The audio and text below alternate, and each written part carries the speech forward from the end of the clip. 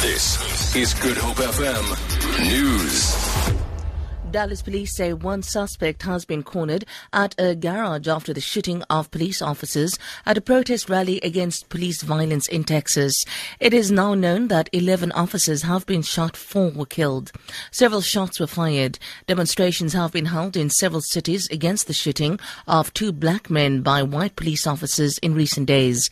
The organizer of the Black Lives Matter rally, Reverend Jeff Hood, explains what he saw.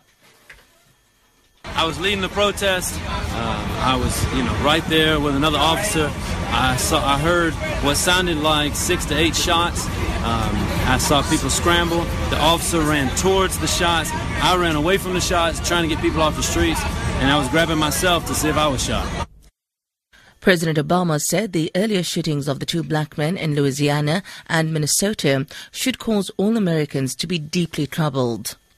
The International Monetary Fund says South Africa faces significant challenges and needs decisive action to revive growth.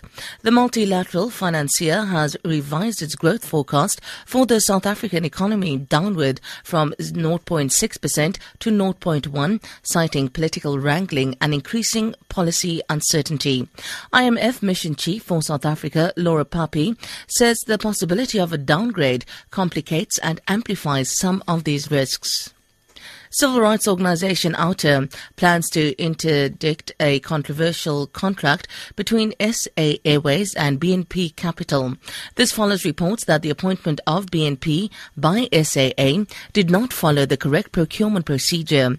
Outer chairperson Wayne Dievenhager says the agreement could earn BNP Capital shareholders R256 million and that SAA could have sourced the service for 1/5 of that cost.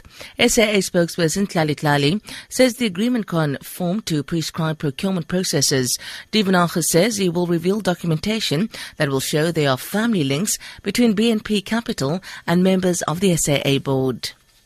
Home Affairs Minister Malusi Gigaba has assured international travellers that measures have been taken to avert further delays at Johannesburg's OR Tambo International Airport.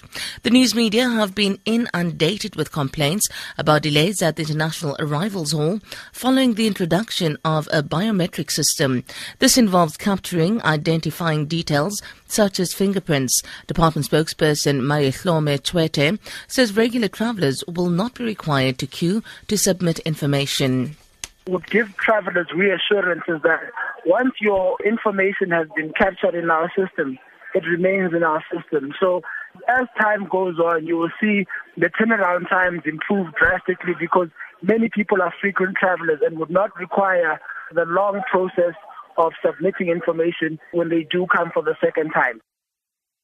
The rand is trading at 14 Rand 75 to the US dollar and 19 Rand 10 to the pound and 16 Rand 33 to the euro. Gold is trading at $1,358 per ounce and the price of Brent crude oil is at $46.92 a barrel. For Good Hope FM News, I'm Sandra Rosenberg.